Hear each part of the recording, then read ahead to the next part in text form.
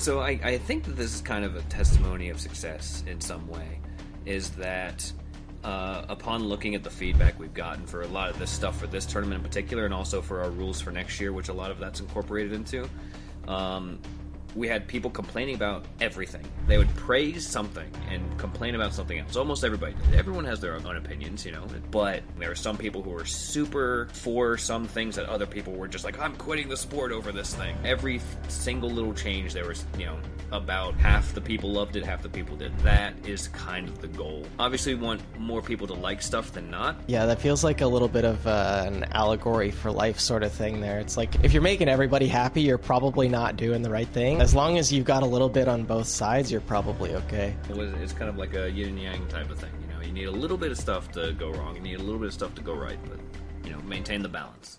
All right, Evan Walters, welcome to the show. Thanks for having me. Can you explain to everybody a little bit about your history and what you do at the World Knife Throwing League and the World Axe Throwing League? Yeah, so my history, my background is in kind of like marketing, graphic design primarily. So I worked for some Fortune 500s doing that sort of stuff, and kind of in my off time doing kind of social media stuff for fun, and then it kind of developed into where I am now with the World Axe Throwing League and the World Knife Throwing League.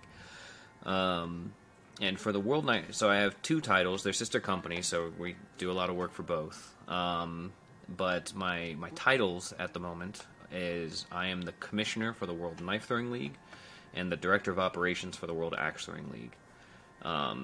And both of them are fairly similar roles, although I do a lot more heavy lifting with the Knife Throwing League than the Axe Throwing League currently. So for those that don't know, I'm wearing my Waddle merch right now. We worked together for sort of the better part of 3 years and watched the sport evolve a fair bit. Was there a moment for you when you sort of thought, "Oh, this is a thing now"? Yeah, it was the first ESPN broadcast that we did. I remember. I mean, we weren't even. It's kind of funny I say that because looking back, it still wasn't even much of anything at the time. But I guess that was just kind of the moment where I was like, "Oh, this is going to be something," you know.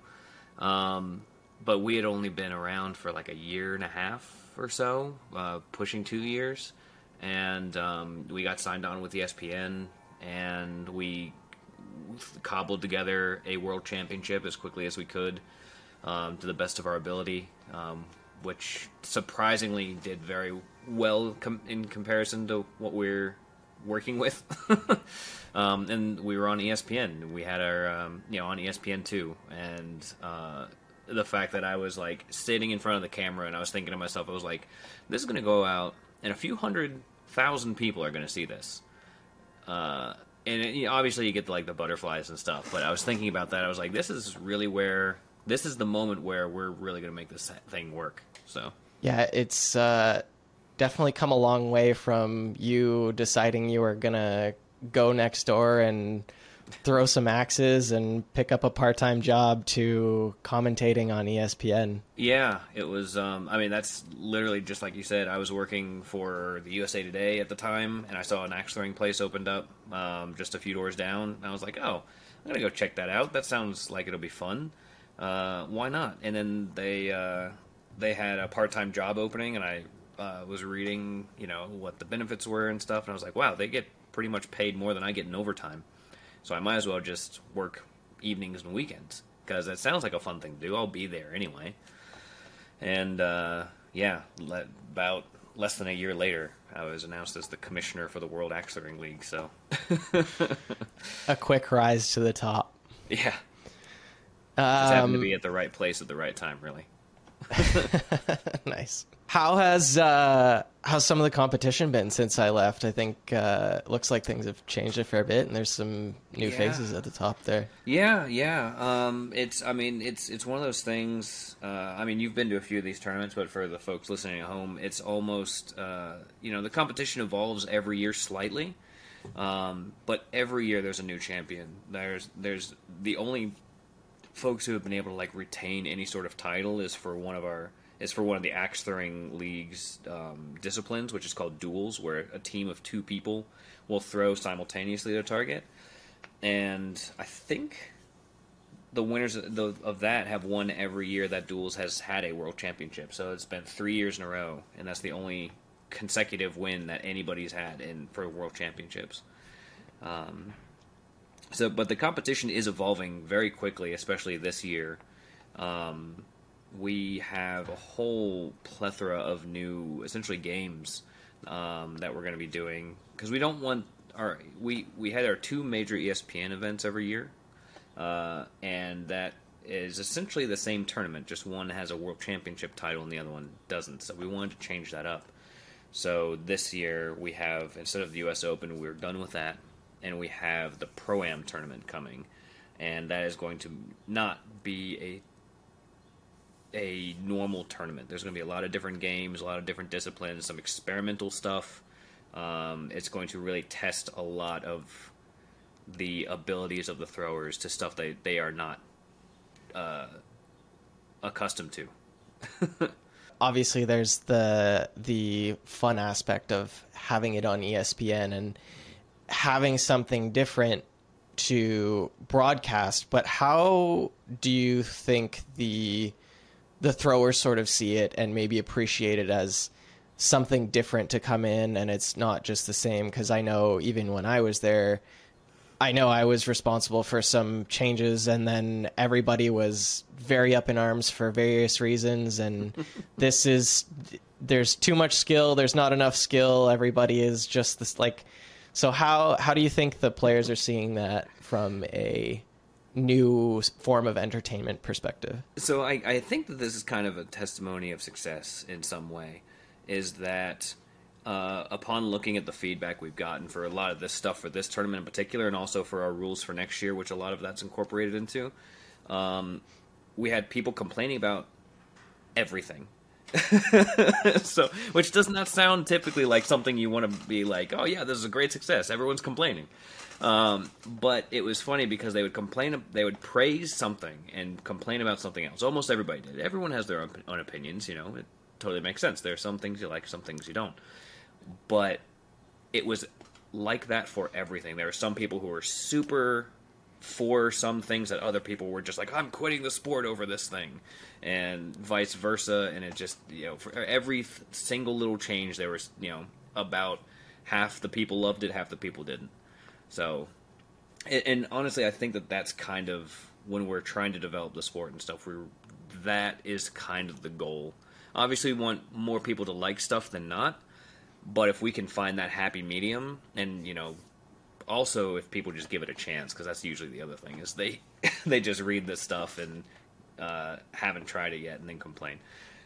But once they actually try it, typically, you know, most people's worries are abated at that point.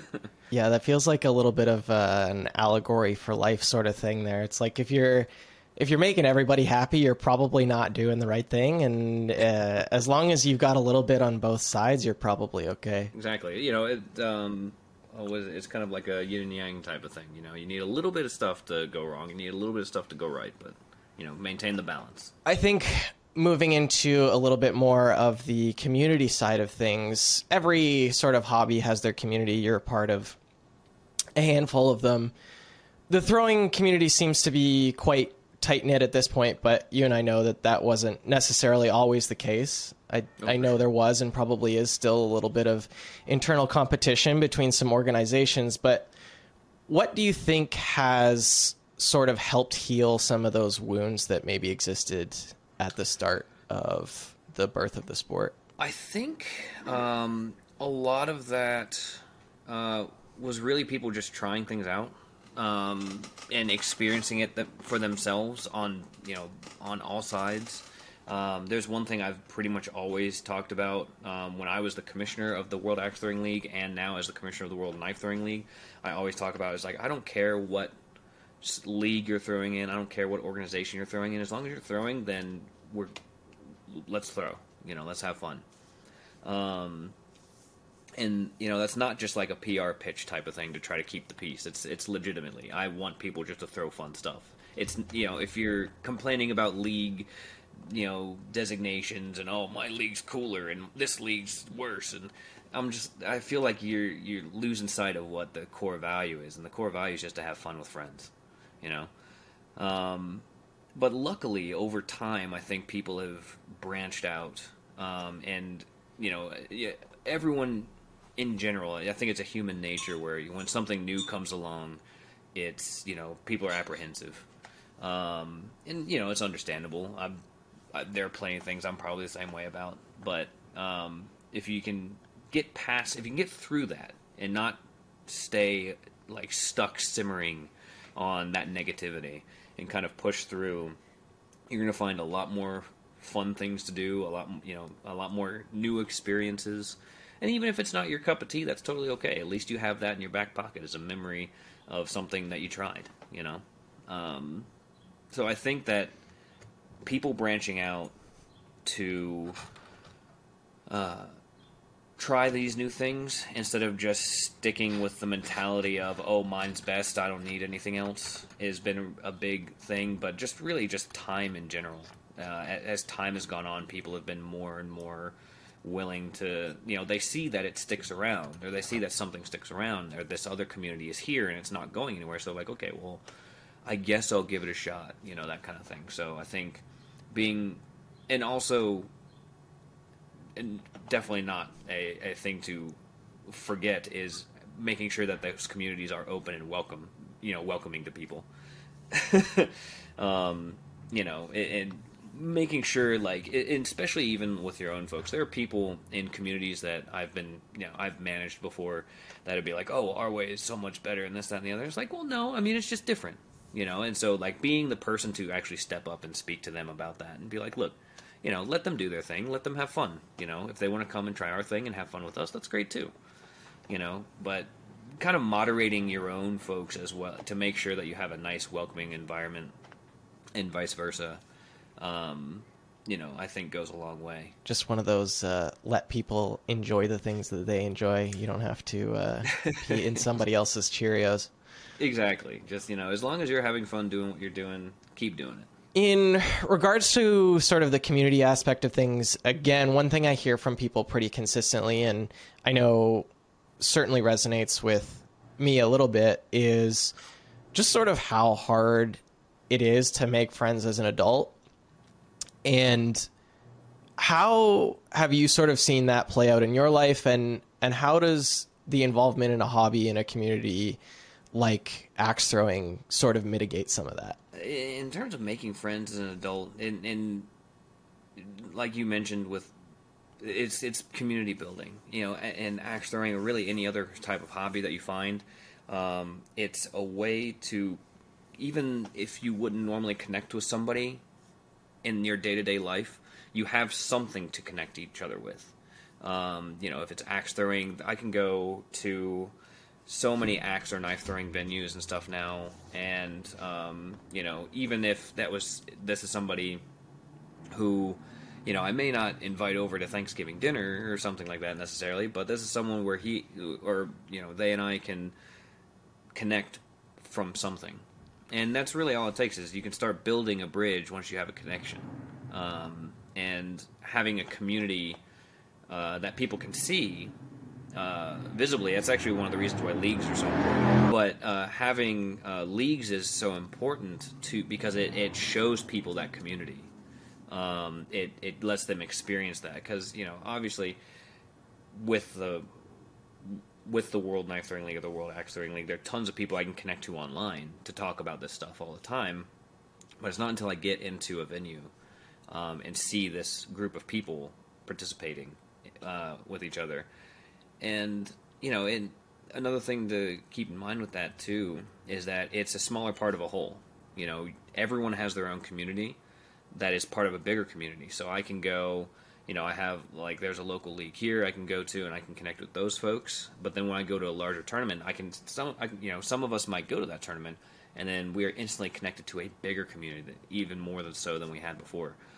And so making that initial connection with somebody in a mutual hobby or a mutual interest is essentially kind of like the key to unlocking the door of being able to have a plethora of new friends. And I think a lot of people have this sort of definition. You know, everyone has their own definition of what like friendship constitutes. You know, there are some people I consider kind of like lifelong friends, but I only talk to them maybe once every 2 months or so, randomly.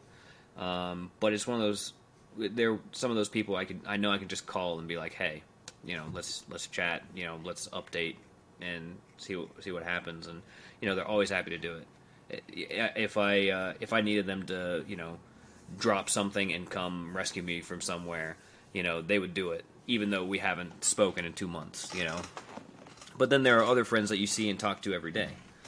And those people might not be in the same type of thing. They may not be willing to drop everything to come and, you know, rescue you from something you did.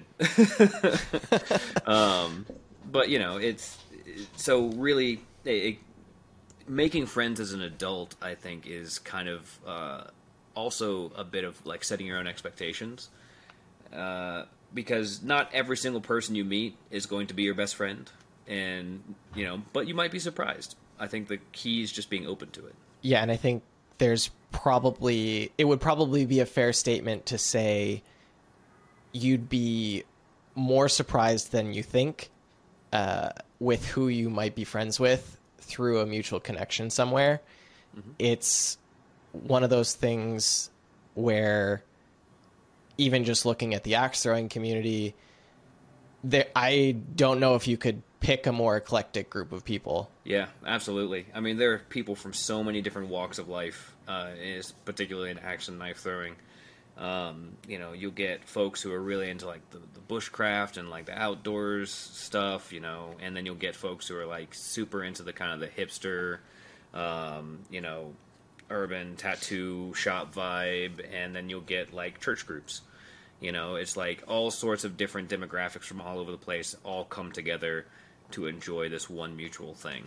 And that's one of the really cool things about, particularly the axe and knife throwing leagues themselves. But you know, there are lots of different communities out there that are like that. But it's very cool to see that within the World Axe Throwing League and the World Knife Throwing League for sure. You're pretty confident talking in front of audiences now. You talked about, obviously, being on the ESPN streams. Obviously, there's always a little bit of butterflies with that. But you've been on ESPN broadcasts for 3 or 4 years. No, it'll be 5 years now, right? Because 2018 was the U.S. Open. Yeah, 5 years. Anyways, and you've got a Twitch stream that's slowly gathering a little bit of a loyal following there. Mm-hmm. Have you sort of always felt comfortable being in that sort of setting, or did it take you a while to work into that? I guess it kind of depends. I guess I like thinking about it. I think I have been fairly comfortable in the setting. It's I never really had much of an issue with it. Probably up until like teenage years, and then I struggled with it a little bit for a while. But then I started doing some theater in like middle school, high school, and even still, that didn't really. I wouldn't necessarily say that helped. Like I got up in front of people and all that stuff, but at the time I was also being homeschooled, so I kind of like started regressing a little bit in terms of like extroverted nature. But I would say that what really kind of made me come out of my shell was going to college, especially right after being homeschooled for so many years. It's like, whoa, everybody's here, and you know, everybody's doing stuff. I think that kind of got me into it a little bit, and I started doing. I joined a music fraternity because all my friends were in the music fraternity, and so I started to learn how to sing. And so I did a bunch of performances with like there's a local symphony that we did some performances with, and things like that. And so I kind of got back into it. But outside of that, I had not really been much of the limelight. All my hobbies are pretty much introverted. Like, I'll just sit there and play video games for a full weekend straight and not see a single other person and be perfectly happy with that. But being in front of folks, I don't really think about it. I guess it's kind of it, which I guess is a kind of a talent in itself in some ways. I found that was the easiest thing my first ESPN broadcast, I was nervous. Like, I was just trying to not think about, a few 100,000 people are seeing this. No big deal, right? But as time has gone on, I just don't think about it. I'm just more focused on the conversation I'm having with somebody. Whether it's on the Twitch stream and people are chatting in there, I'm just talking to them like I would just talk to you right now. Or, depending on how many people listen to this, I just, doesn't really bother me. I'm just talking to you, so. That's fair enough. Tell me a little bit about your homeschooling. I didn't know you were homeschooled, and it's something that I'm thinking more and more about. Yeah, so I moved around a few times growing up, and so I went to public school through like 3rd, 4th grade, and then went to a small private school that it was very small, like between grades K through 8, we had like 145 students total. Like my classroom was like, I think 10 people. Very, very small class sizes, combined grades in classes, which was interesting. It was definitely a different experience. But then we moved fairly far, about an hour away, so we couldn't really justify my folks taking me to that school all the time in middle school. So since we left halfway through the year, we had to make up that year or basically get held back. And so my folks were like, well, why don't we just try homeschooling for the year and for the rest of the year and see what happens. So I'm not. It's different for every state in the U.S. I'm not sure how it is in Canada, but in Virginia, where I'm located and grew up, you can either do one of two options for homeschooling. You can do just being taught by like your parents or someone else, and take your GED test, or just periodic tests every year to make sure that you're like learning enough, or you can get a state-approved curriculum, and the Virginia Education Board has like a list of approved curriculums that you can do, and basically they're kind of like freelance schools almost. They'll usually have some folks at the time. This was kind of before the internet was super big. I was like I think I was the first graduating high school class online. But my siblings didn't want to do the online stuff. They weren't super computer savvy. So they just got the books and would do the work from the books and send it literally through the mail out to California, where the headquarters was for our school. It's probably a lot more efficient these days, especially with the internet. But it was, my folks, we did it for about a year, to finish up that year, and they really liked it. I was not so much a fan because of the lack of social life. But looking back on it now, I'm not super upset about it, because I learned a lot, and it also gave me a lot more opportunities outside of school to do stuff. I used to compete in martial arts, so I traveled up and down the East Coast a bit doing that at the time. I had a job. I worked at a local comic and game shop. And I probably would not have been able to do all those things. And also we traveled a good bit too, like overseas and stuff. And we were able to work on our schoolwork on these trips if we needed to. So there's definitely some ups and downs with the homeschooling. Overall, I would say I had more good experiences than bad. Most of the bad comes from just being cooped up in the house as a teenager with your family for literal years.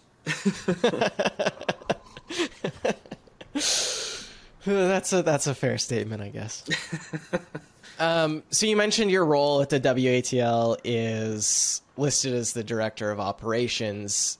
It's not a role you would necessarily consider overly creative, and you went to school for graphic design and UX design. So talk to me a little bit about how having a creative mind has helped you in a job that maybe necessarily you wouldn't have expected it to. So I think one of the benefits of kind of going from a creative space to traditionally a less creative space, I suppose, is the hard part is kind of being on lower levels of that. to be honest, and kind of working your way up through it, because you have a lot less freedom to do stuff. I was lucky that I got in fairly early. I was the first full-time employee for WATL, the World Axe Throwing League. And so I had, obviously I had to run everything past the boss. But I was given a lot of freedom to really do a lot with it. And that was really kind of what fueled the early years. But as time has gone on, it's because there isn't, the development has slowed, because there are thousands of competitors now. There are hundreds of venues across the world that are members, and there's a lot of upkeep that has to go with those. There is still room for innovation. There always will be, but in comparison to the massive amounts that there were in the early days, it's not quite as much. So you kind of have to find other outlets for that creativity. One of the things that helped out a lot is being a little more hands-on with like social media and community elements. Being able to host online social programs, maybe like International Axe Throwing Day, coming up with something that can get people engaged and is fun to do. That sort of thing is always a treat. For the World Axe Throwing League, and being the director of operations, mostly what I do for that now is just kind of make sure that all the wheels are turning correctly and that there's no big major hiccups. And other than that, it's the staff that does a lot of kind of just the upkeep. And that's another reason why I was moved to be the commissioner of the World Knife Throwing League, because we basically started from scratch with it, just like I had started from scratch with the World Knife Throwing League. So I still get a lot of that creativity I'm allowed to do, which I enjoy. Especially, I get to do a lot of TikToks and stuff, which is just dumb fun. So,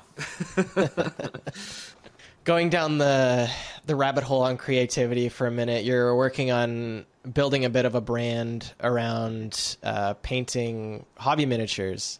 We talked a little bit before we started about you entering a couple competitions and winning some stuff. Do you have anything around your desk that you're particularly proud of? Yeah, I started, I've been miniature painting since I was little. It's always been kind of like my hobby.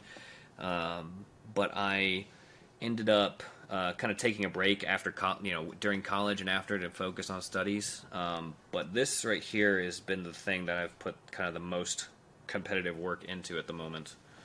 Not sure if I can get a good screen on here or not. Let me change this lighting up a little bit. Maybe. Actually, Let's get this reflected a little bit. There we go. That's a little better.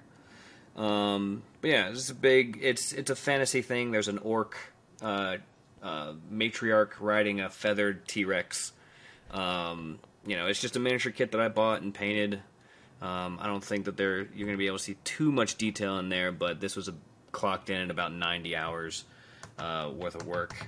So, it looks like just a little bit of time. Yeah. Thank you. But I took that out, as well as a few other things. It's actually funny because that's not the thing that won, even though that was like my competition piece that I was working really hard on. I did get an honorable mention for that, which is honestly what I was aiming for it. This was my first competition I'd ever done formally. And so I was just hoping for an honorable mention for that, and I got it. So I consider that a success. I hit the target I was looking for. What I was surprised at, thank you. What I was surprised at was actually, this isn't the full unit, but this is a unit of guys that there's essentially like a regiment category. Yeah. And, it's not going to focus up here, but that's okay. But there's this unit of guys, basically there are about 8 more of them.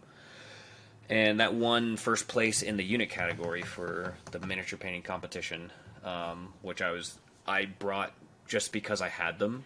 I did not paint them with the intent on entering them into anything ever, but it just happened to be at the right place at the right time, I think. So, how important is it, do you think, for everybody to at least have some sort of creative outlet? I'm clearly biased, I feel, but I think it's very important.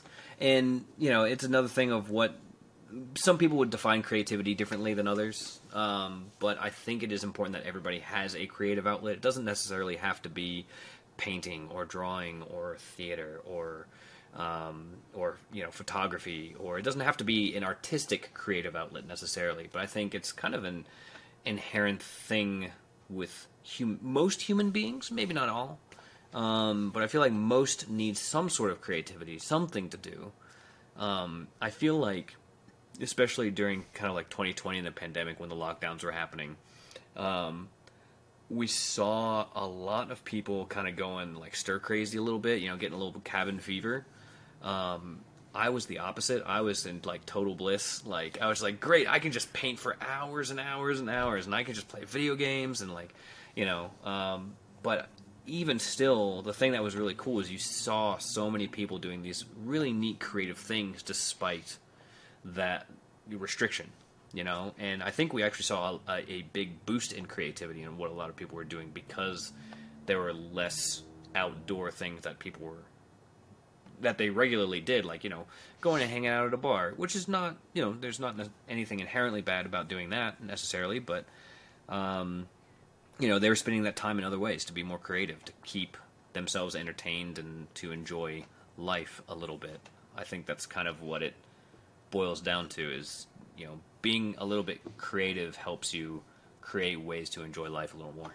Yeah, and I think touching on what you talked about in terms of having a little bit of restriction, bringing out more creativity, I find myself, and one thing that I've heard from other people as well is that when you put some artistic restrictions on yourself, it can often lead to sort of a better outcome, whether it's a time restriction or a place restriction, or just everybody wants to think outside the box, but sometimes if putting yourself in the box is actually where the biggest leaps in creativity come from. Absolutely. That's actually one of the founding principles of graphic design is kind of being able to be creative despite restrictions in what you're designing. And kind of the same thing, I often think of the kind of the parallel between, and I know that this may be a controversial opinion, but between the original Star Wars trilogy and the episodes 1 through 3 that came out in the 90s and early thousands, there was a definite shift in those two trilogies of, kind of what was going on, the graphics, because essentially, if you take a look, especially a lot of the behind-the-scenes stuff, because I'm a big nerd, is that there were a lot of restrictions on the very first Star Wars movie. He had a very tight budget. There were so many things that he wanted to do that he couldn't. If you take a look at a lot of the original concept art for Star Wars, there is so much more that he would have done, and I'm not necessarily sure it would have been good. So I think a lot of that restriction helped a bit. And that's not to say that restriction is always going to help creativity flourish, but everything in moderation, Talking about restriction to creativity in a slightly different way, you've had a couple of TikToks go viral, pretty viral for at least the niche you're in, for sure. No. Is it weird that you can record a 15-second video and it can be seen by hundreds of thousands of people with no recourse? Yeah, a little bit. Like, because you see the numbers go up, on these videos and stuff. And you see people commenting, and eventually stuff happens where, like, you'll see local people commenting. They're like, oh, I know where this is. And I'm like, who are you? But then, you think that, especially, like, if you get a video that hits, like, 1 or 2 million or something, you're like, heck yeah, I'm starting to pop off. This is gonna be a thing. It's not, it's like every little thing. There are people who probably go viral 15 to 20 times before anyone even recognizes who they are, kind of thing, or goes viral. But it is weird because there's like the one point it's almost like I don't know what to call it. I always just call it like fluff. Like it's just fluff. You know, it's a neat little tidbit. It's you know, oh yeah, I had 2 million people saw my stupid 15-second video I recorded. But that means literally nothing. I still have to go to my job. You know, I still have to, you know, walk the dog. You know, I'm not going out there and buying mansions and stuff because of because of a little video. So it's weird because it's like this weird amount of like, hey, people like this. I'm funny. You know, people like what I'm doing. This is great. But on the other hand, it literally doesn't change anything. So it's kind of a weird duality of like, am I? I started kind of questioning. It's like, am I actually funny, or just one thing just happened to be it? You know, it's like, especially when you like post the next video and it gets like 100 views, and it's like, oh well, shit. I guess I'm not that funny, you know. But you know, it's one of those things where especially after having like the big viral video that I had go, it had literally nothing to do with anything except for just something I thought was funny, and it was after having that happen, I had like a conversation in my own head. It was like, oh, should I like change my social media platform to focus on this, or should I, you know, keep doing what I want to do, or, you know, this, that, and the other. And in the end, I think what I landed on and what kind of keeps me a bit grounded, I suppose, in terms of that is, one, I barely get any of the views I used to, so that keeps me pretty grounded. But the other thing is to not worry about it. Is basically just, you know, as long as I think it's funny, or as long as I am enjoying what I'm doing, then I'm going to keep doing it. And if other people do too, then I'm glad they're there for the ride. But if not, then that's cool too. Yeah, I mean, that definitely resonates with me. I've tried this a couple different ways now, and I think it's one of those things where if you're not doing something for yourself first and you're trying to force something too hard, you're going to end up burning out, or worse, hating yourself for it, or something like that. Absolutely. It's again, like I mentioned, it's kind of setting expectations. You know, if you like, you know, obviously I think I'm a pretty funny guy. You know, I think I'm a pretty likable guy. I'll agree. In some facet or form. Appreciate it. But, you know, that doesn't mean everybody's going to. You know, not everyone's going to get my humor. I definitely know that. A lot of it's very niche. But that's okay, you know, as long as I do, and as long as the people can connect with it, then that's great. If I try to set an expectation of, well, everyone's got to think this is funny, or everyone's going to want to do this, or, you know, if I set expectations like that, the burnout will come so quickly, because you'll just see that you'll see that there's just not the traction you expect. So we've talked about this a little bit, and you mentioned it as well, but I also have this weird dichotomy of really sort of hating social media for everything that it does and everything that it is, and all of that, but also realizing that it's this ultra powerful tool to reaching millions of people. And there's really never been an easier time in the history of the world to build a brand. So what is your relationship with that sort of love-hate aspect? Man, you hit it so well. It is definitely a love-hate relationship. I think, and it's kind of the internet as a whole. You know, obviously, you know, kind of our generation was the first one that kind of grew up with the internet. You know, and I'm leaning into the elder millennial cycle. So, like, you know, I didn't really start doing internet stuff until, you know, probably like 13 or so, you know, with the old Flash games and videos and stuff and things like that, before YouTube and even before MySpace and all that. But like, I remember kind of the shift of things, and thinking back on it, you know, you have like Facebook that started coming out in like 2007, 2008 when it started getting popular, and, you know, that's when kind of social media was born. Before that, you had like online forums and stuff, but it was fairly anonymous. And nowadays, like you mentioned, it is so easy to build a brand. It's easy to build a narrative about either yourself or someone else or something else. And there's not only a love-hate relationship, but it's a double-edged sword, I think, in terms of like the internet, but particularly social media, is that there has never been a way to communicate with people quicker and with more people. It's amazing because you can get your stuff out there if you really work at it. Obviously it takes time. You can't just make one post and everything's going to go off. Usually, unless you just hit a particular thing. That doesn't typically happen. But with consistent work, you can make that kind of happen. But then kind of the downside of that is it could get into like people who don't really deserve that. There are people who have platforms that probably should not have platforms. It was earlier in its history, less so now, but it is still applicable now. It is kind of the Wild West in terms of like information. I would say overall there's more good than bad that has to do with social media and the internet as a whole. But the bad sucks so much. It sometimes doesn't feel like there is more good than bad. But I would say overall, when I sit down and think about it, there is usually more good than bad. I think kind of the issue and really where a lot of the bad comes in is a lot to do with people's personal responsibility.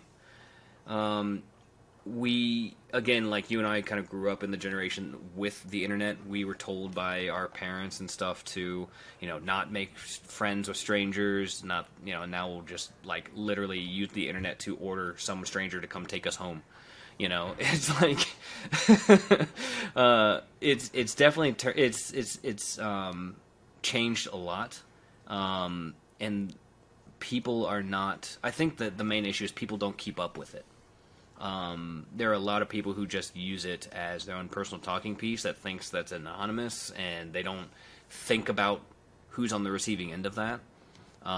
They don't recognize that there are people at the other end. They'll even... I can't think of anything in particular, thankfully, anymore. But I remember, especially in the early days of some of the social media stuff I did, my face was kind of out there for a bit. Still kind of is. And I've been better about learning how to manage what goes out and what doesn't, and what I'm okay with people seeing and what I'm not okay with them seeing, kind of thing.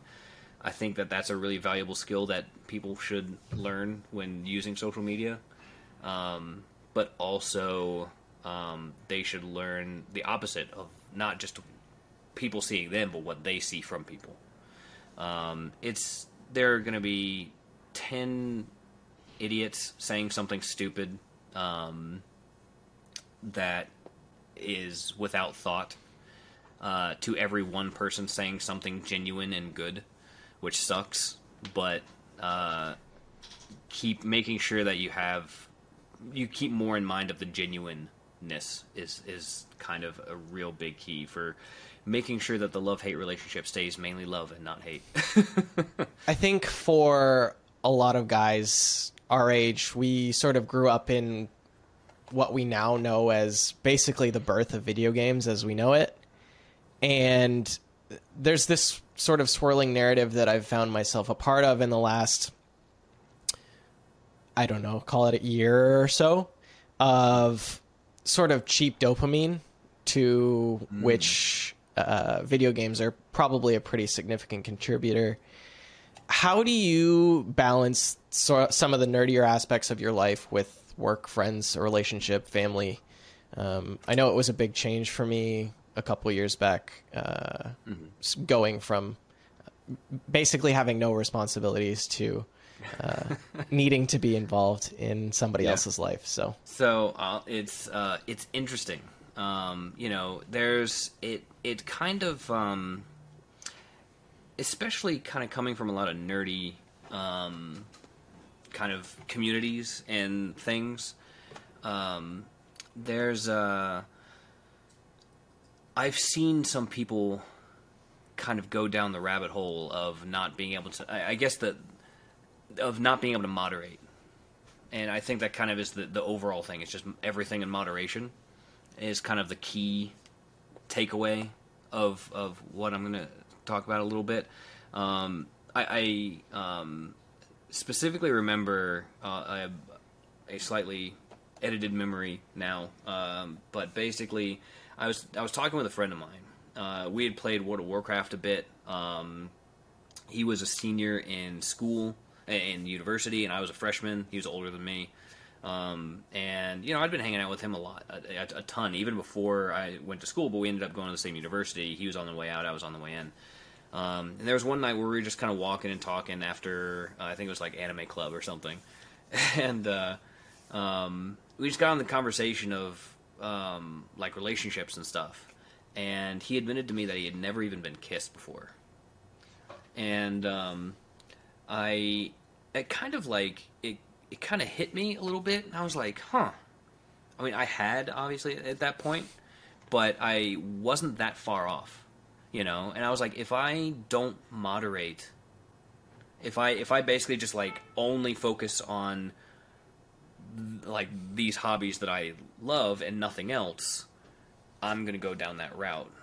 And I don't want that, you know?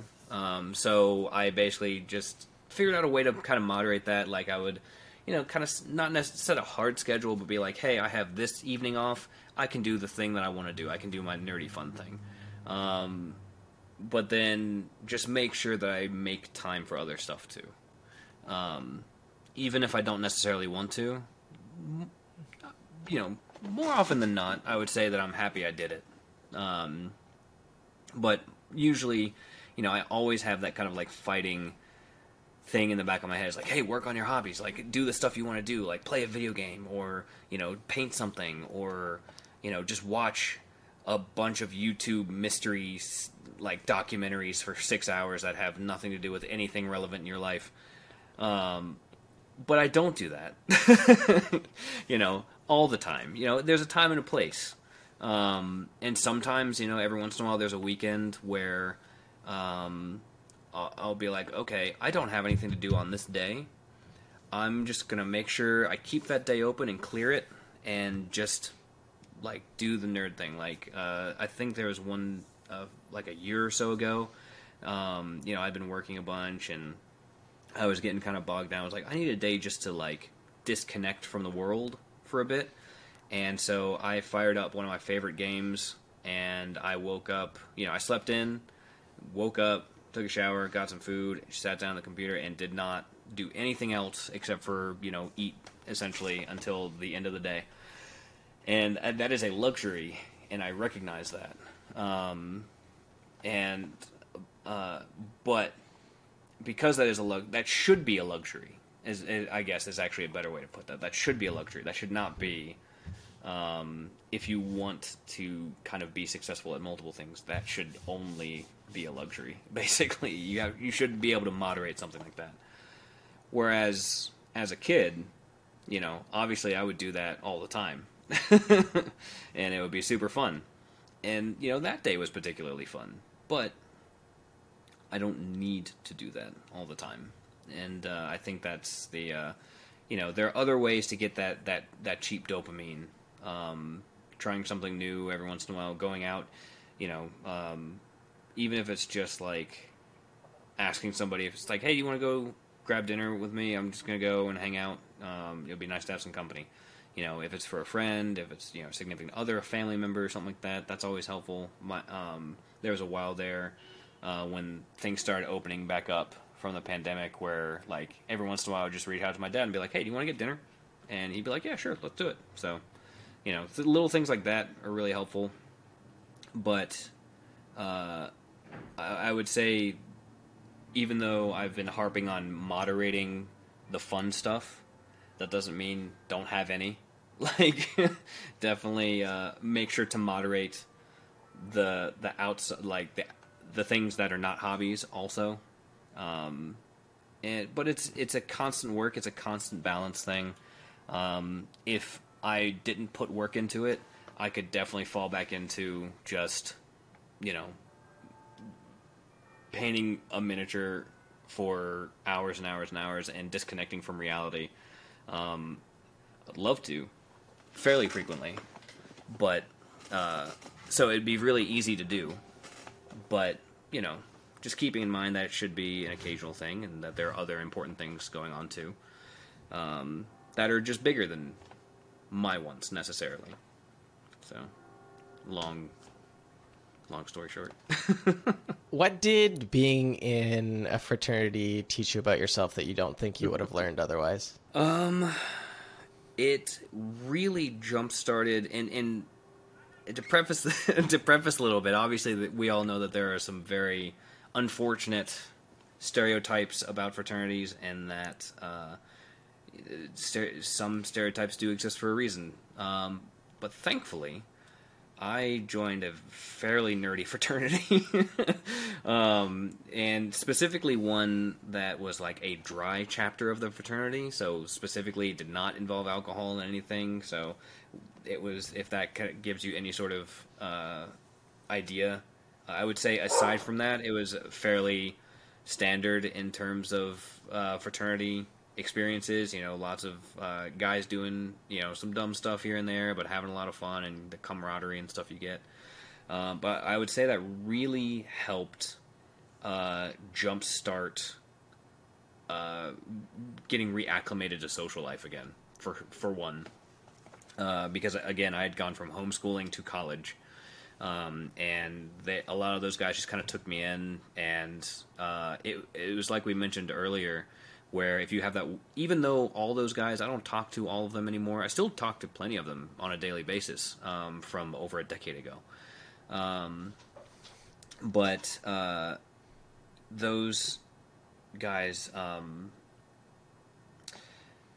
I may not have connected with outside of the fraternity much, and it's not something, I wouldn't hang out with every single person there all the time, but we had that small connection.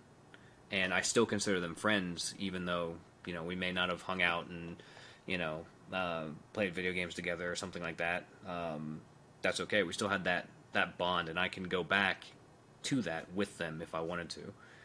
Just like for the axe throwing or something, there'll be someone from a league I haven't talked to in forever and be like, hey, you remember where that tournament we went to? It's like, yeah. That little connector kind of helps out a lot.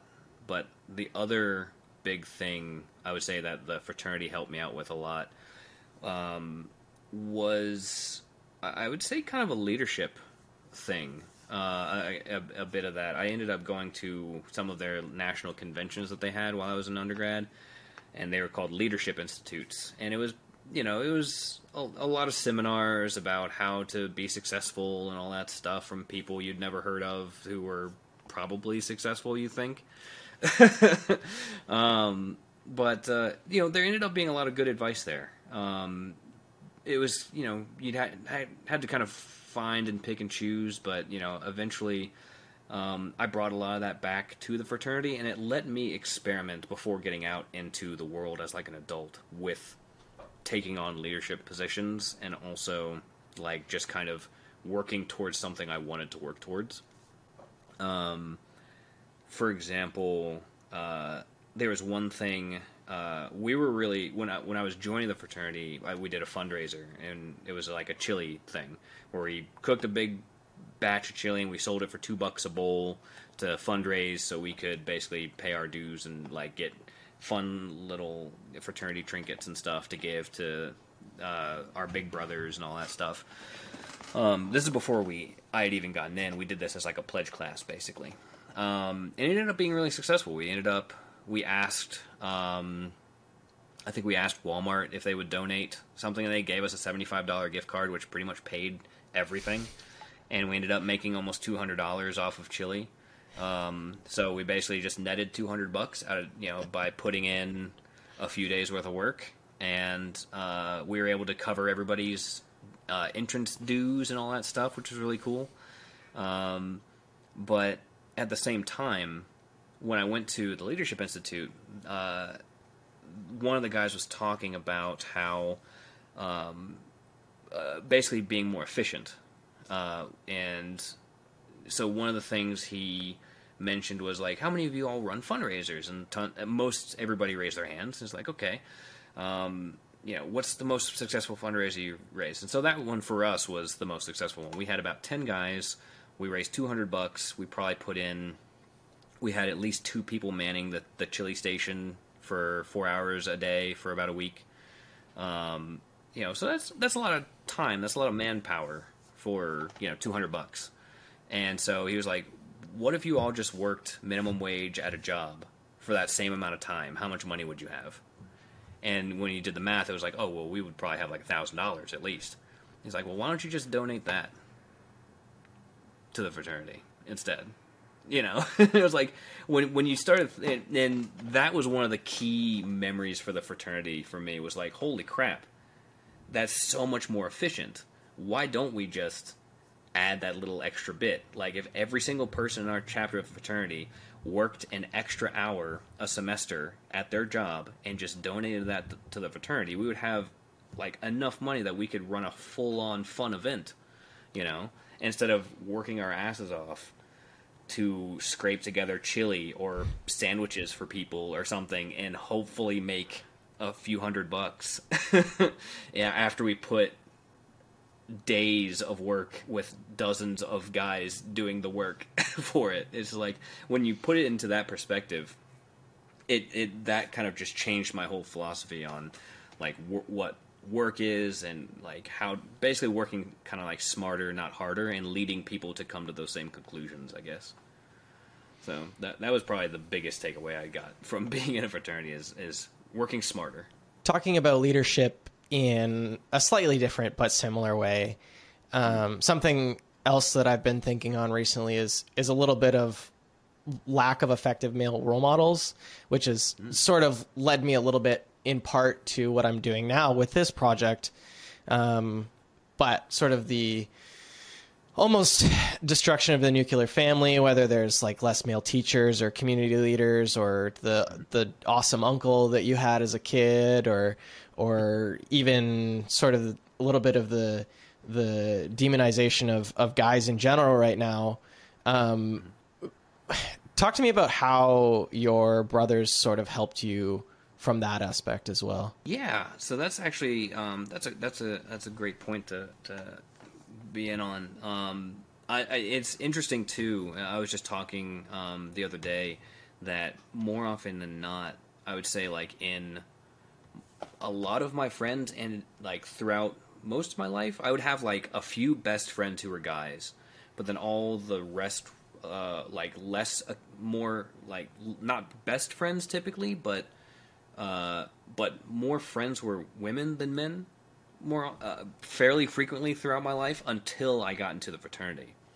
And then throughout my college life, all my best friends were just this giant group of like 30 other guys. And so it was kind of a big shift for me. And, they're all very, very different. So there are some who I grew to really admire and respect. And, there are also faculty as well that were in that. And then there were some where I was like, okay, well, this is just another, this is another guy, But I think the key thing to remember, especially when it comes to like guys and role models, is with being. Well, it's kind of hard to say as a guy myself, I suppose we're probably looking for something different. I think what I would say is like with every single guy that I was in with a fraternity, there were good parts and there were bad parts. I mean, not necessarily bad. There are parts I may not have agreed with, or there are parts that I did agree with in some people's philosophies, or not. Luckily, I didn't disagree with many of the actions because we're a fairly clean cut crew. But I think it's still important to really not idealize too much. Everybody is human, regardless, and no one's going to be the perfect role model, but there will be people that do things that are worthy of being a role model.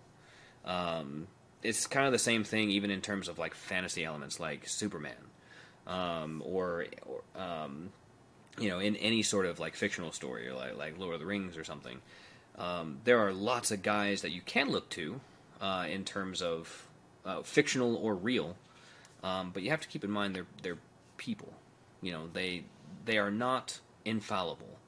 I think a lot of people, when they look for role models, they look for someone who is basically infallible. And again, it's the exact same thing of setting expectations. If you expect that someone is going to be infallible, and they turn out not to be, that's world shattering. And you shouldn't set yourself up for that. One person I like to point to as probably, at least on a public-facing way, as borderline infallible would be like Mr. Rogers.